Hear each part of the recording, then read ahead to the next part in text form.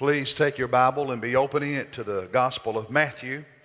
The Gospel of Matthew, chapter 28. The Gospel of Matthew, chapter 28. The statement you see on the screen is so true.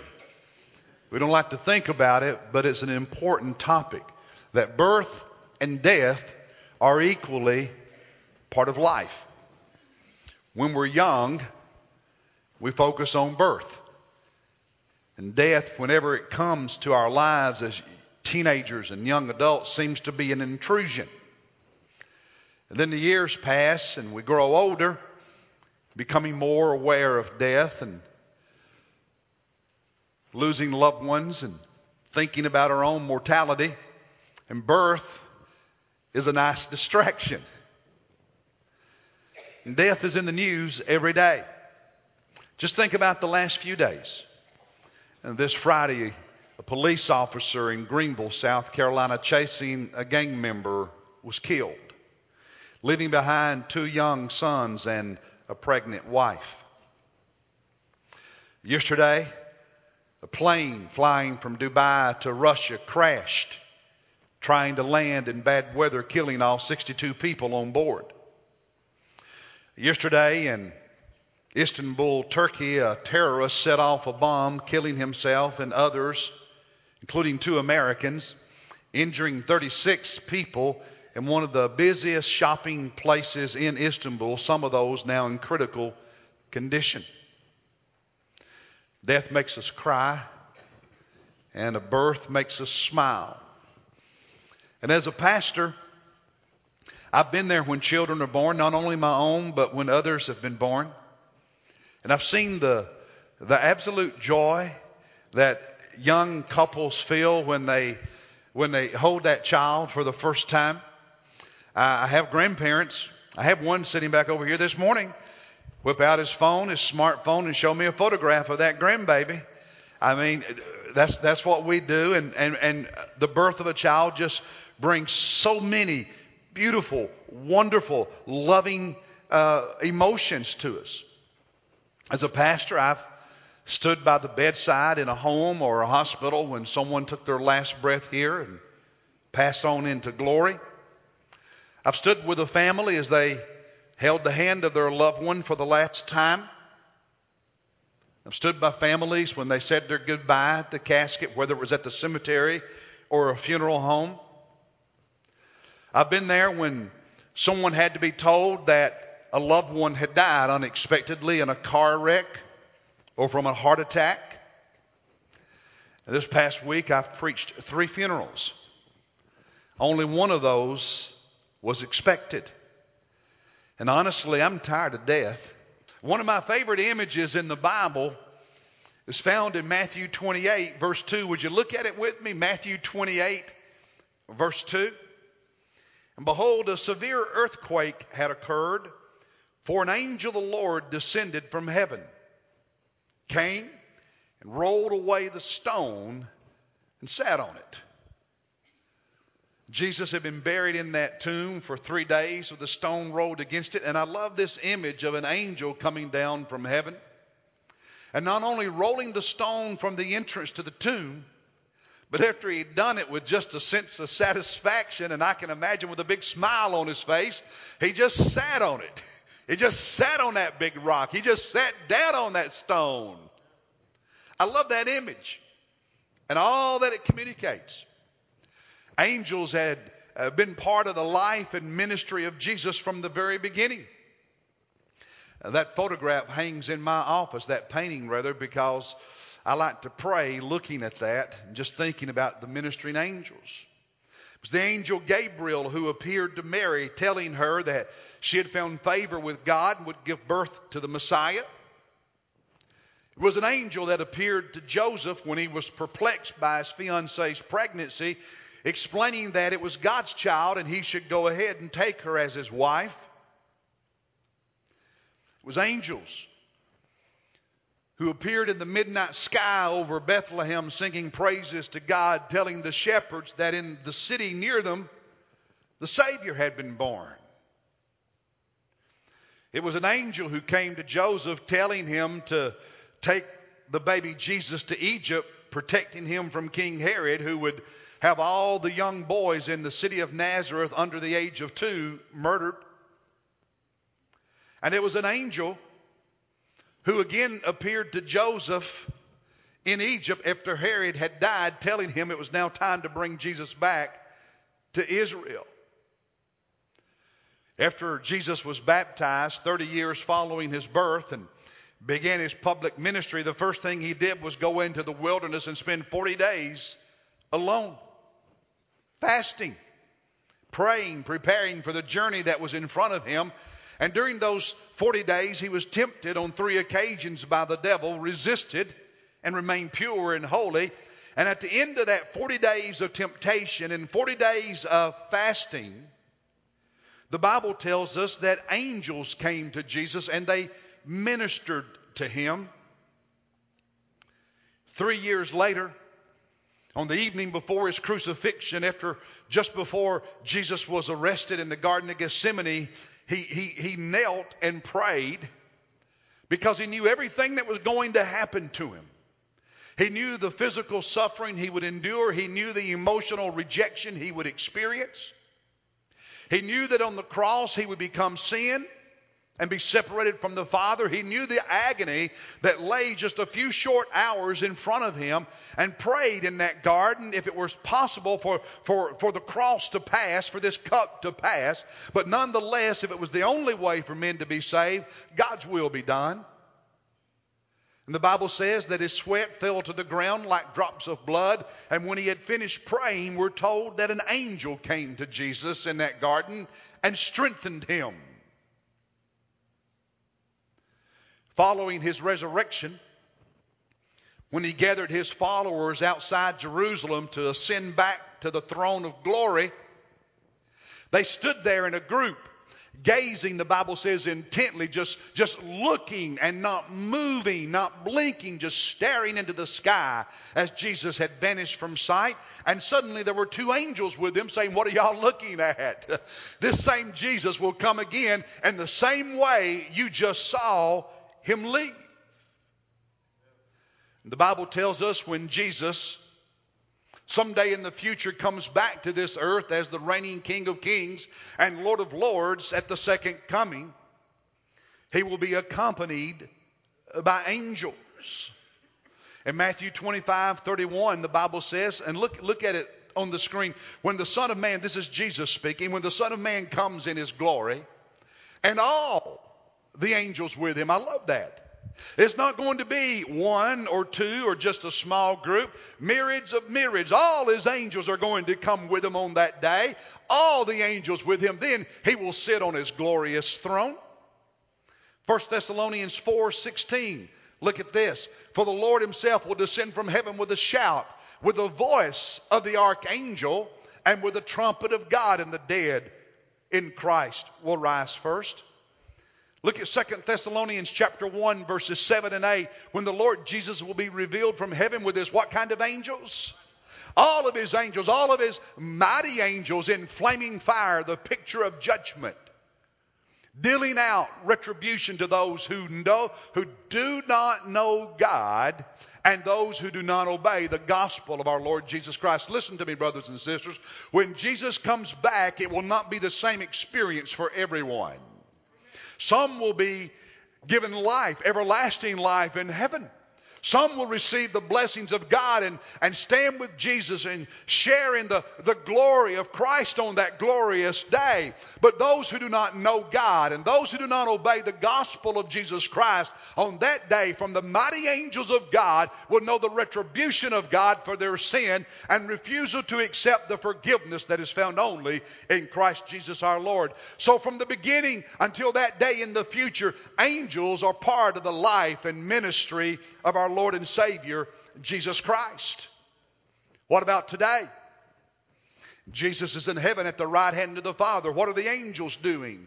Revelation chapter 5, verses 11 and 12, we're told, and this is John speaking, I heard the voice of many angels around the throne, and the number of them was myriads of myriads and thousands of thousands, unable to count them, saying with a loud voice, worthy is whom?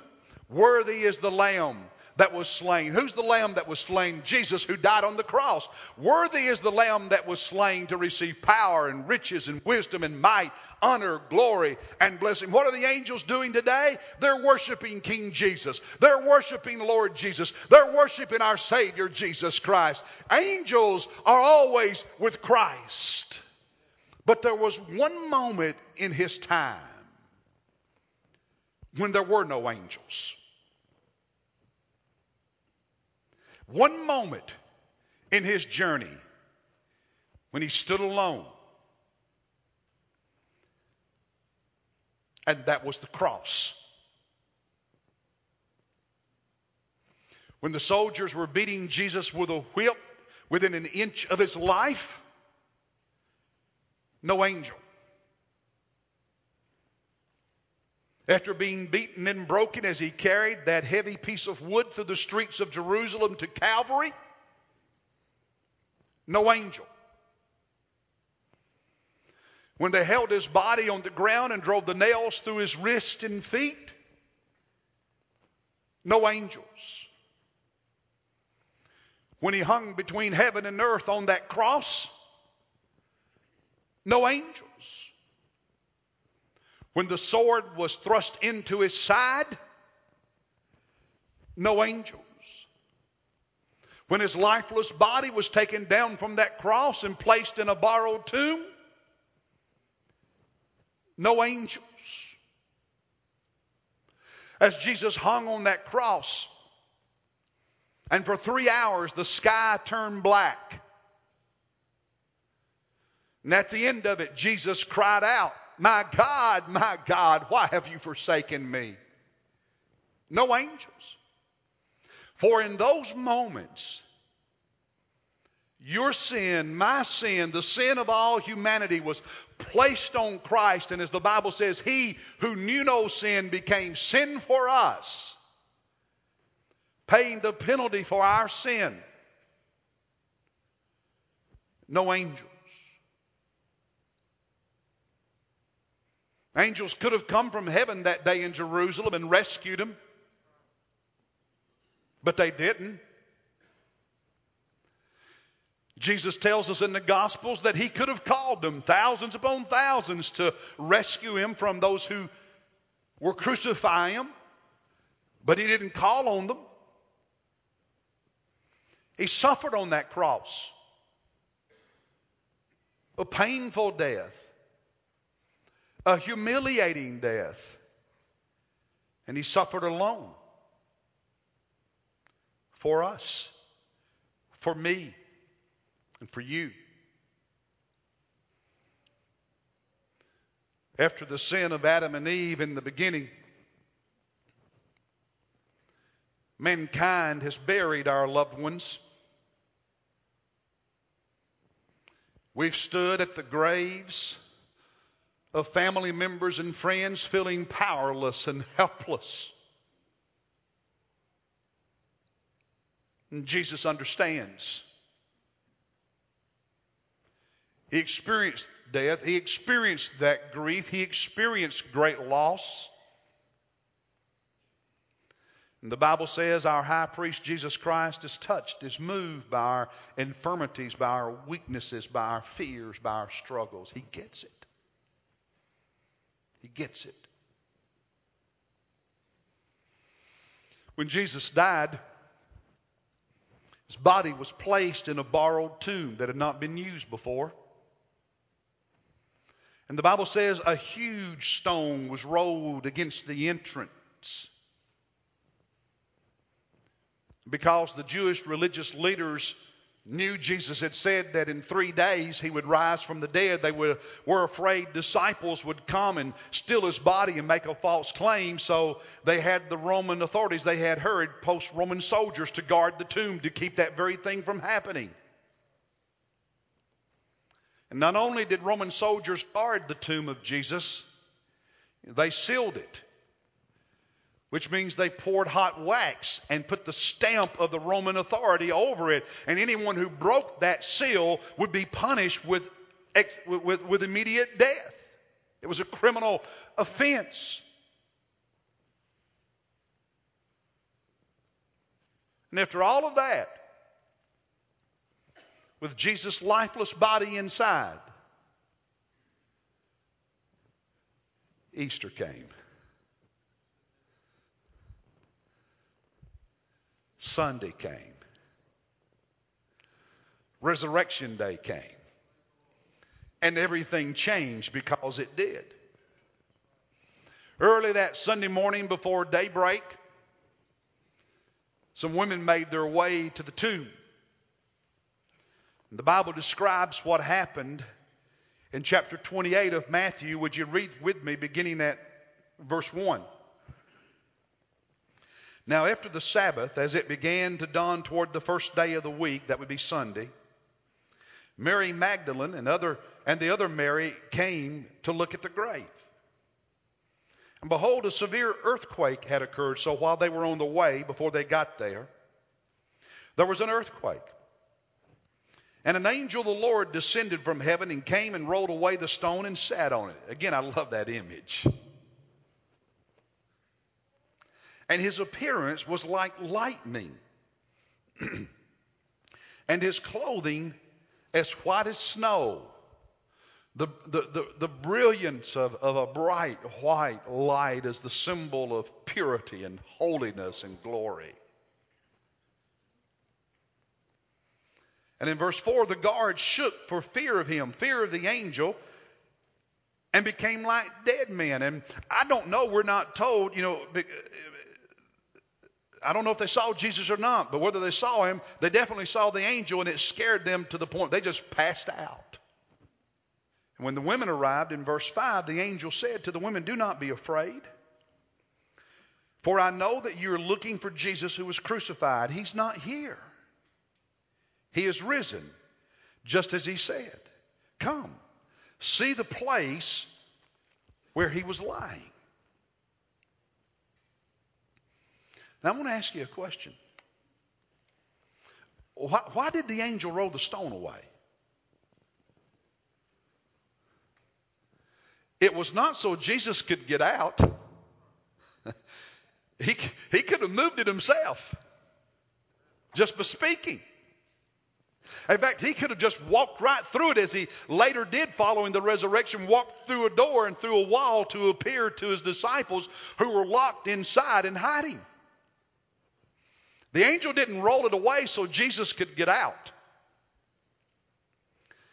He rolled it away so the women and disciples could get in. So they could see where he had been but was no longer there.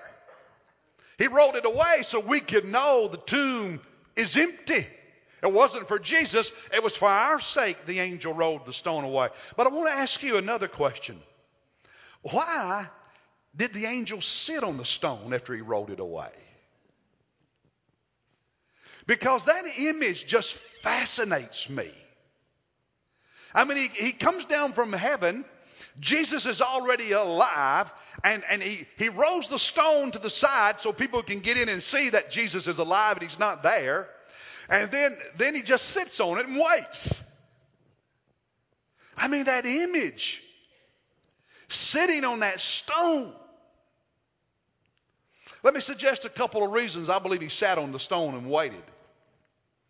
One, I think he did that as a beautiful, powerful way of demonstrating for everyone that Jesus had fully paid the penalty for our sin. You see, when someone commits a crime and they're convicted of it in a court of law, they're put in jail, they're put in prison. And the judge says you're sentenced to 10 years, you're sentenced to 20 years, whatever your sentence is, and you're put in jail, and the doors are closed, and the cell is locked, and you've got to serve your time, pay the full penalty for your crime. And if you escape as a prisoner before serving the full sentence, they capture you, they put you back in and add time to your sentence. But once you as a prisoner serve your full sentence,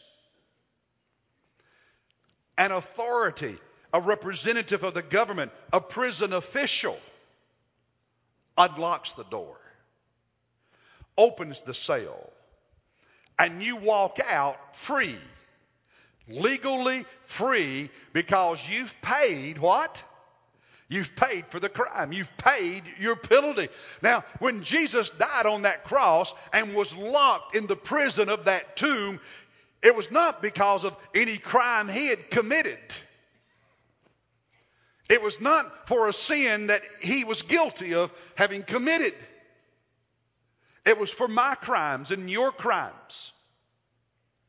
For my sin and your sin, for humanity's sin, Jesus climbed onto that cross and allowed his lifeless body to be locked in the cell of that tomb to pay the penalty, not for anything he had done, but pay the penalty for our crimes, for our sins against God, our sins against humanity. And the debt was paid. The sentence was carried out. And it was paid in full. And to demonstrate to everyone that the justice of God and the justice of heaven, that the righteousness demand of a righteous God, the righteousness demanded of God's justice had been completely satisfied, and thus a representative of glory came down and unlocked the cell, rolled the stone away, and said, "You're free." Jesus did not escape. He walked out after having paid in full the penalty for your sin and my sin. And brothers and sisters, if you think there's something you can do to pay for your sin that will get you to heaven, you're wrong. The only one who can pay the penalty for your sin is Jesus Christ. And that's why you must cry out in mercy, asking him to forgive you, asking him to save you, asking him to rescue you, because he paid the penalty and you can't do it.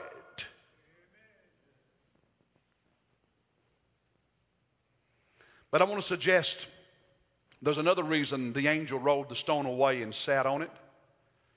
It's because Jesus' enemies have been completely defeated.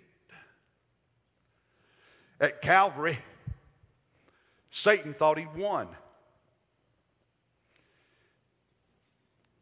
In that tomb, death seemed to be Jesus' master. Human authority stood guard at the entrance and sealed it with evidence of their authority and power. And yet heaven's angel broke that government seal and scared those guards to death. Heaven's Lamb overcame death and the grave. And Jesus, Lord and God, condemned Satan to an eternity in hell. And thus the Bible proclaims in 1 Corinthians 15, "O death, where is your victory? O death, where is your sting? Thanks be to God who gives us the victory through whom? Our Lord Jesus Christ. Not through my efforts, not through your efforts, but through the crucified, buried, and resurrected Jesus Christ." And thus the angel said to the women 2,000 years ago and to you and me today, in Matthew 28 verses 5 and 6, "Do not be afraid. Do not be afraid. For I know you are looking for Jesus who has been crucified. He is not here, for he is risen." We who are followers of Christ grieve when we stand at those graves, but not like those who have no hope. For we are filled with hope. We are people of hope. Do not fear death. Do not fear the grave. Do not fear what's on the other side, because the Jesus you worship, love, and serve has conquered all of it, and it is well with your soul and well with your life when you know him. Do not be afraid. The angel said to the women, "I know you look for Jesus who has been crucified, but he's not here. He's risen." We don't pray to a buried Savior. We don't live for a dead Christ. He's alive, and He's alive forevermore. And brothers and sisters, if those women on that early dark morning could be loyal to a crucified Jesus, you and I can be loyal to a resurrected Jesus. He is your Lord, He is God, and He is King not only of your life but of the universe and all time. Stand up and declare your allegiance and say, I will be loyal, I am loyal, and I'll never deny my Jesus. He is my God, He has overcome, and because of Him I win.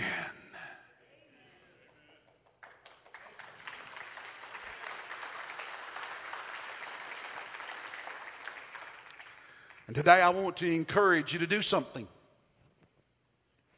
I want to encourage you to renew your pledge of loyalty to Jesus. Because we go through life with its ups and downs. We have those moments when we walk close and those times when we struggle. Let today be a day when you renew your loyalty to Jesus being King of your life. Let today be the day you confess to God that you have been afraid and accept His forgiveness and ask Him to fill you with a holy boldness instead. For some of you who've never committed your lives to Jesus Christ, you're lost and you're not ready for the grave. You're not ready for death. Let today be the day you prepare for your death. Because the Bible says it's appointed to men once to die, and after this the judgment. You will see the angels one day around the throne of God when you stand there in judgment. Let this be the day you prepare for that day by committing your life to Jesus Christ and receiving Him as your Savior and as your Lord. Let this be the time that as we observe the Lord's Supper in a few moments, let these next few moments be the time you confess your sin and prepare to hold that cup in a worthy manner. Because as a follower of Christ, you have looked in your heart and looked in your soul and acknowledged your sin and recommitted yourself to Him. Let this day be the day that you draw closer. Don't let this be a day you walk out of this room the same way you came in. Let it be a day you walk out of this room different, just like Jesus walked out of that tomb on Easter with that glorified and spiritual and resurrected body. Let this be the day you move forward in your walk with Christ. Let this be a day of spiritual victory. Let this be a day of growth. Let this be a day of transformation. Let this be a new and glorious day in your life. Don't stay where you are, but take a step forward in faith. So would you stand with me? And we're going to sing a hymn of invitation. I'm inviting you right now to let this be the moment, the very moment you do business with God as pastors and counselors gather here at the front, to come and get on your knees and confess your sin, to declare anew your loyalty to Jesus Christ, to join this church, to come and say to one of the pastors, one of the counselors, right now, I am committing my life to Jesus Christ and asking Him to forgive me and save me. When I say amen after this prayer, we will sing, and I'm inviting you to come. Father in heaven, your Holy Spirit has been speaking to our hearts. And right now, Jesus, I ask that you give boldness to every man and woman and teenager in this room who needs to step out and make a decision for you. Give them victory over everything that holds them back right now. In Jesus' name we pray. Amen.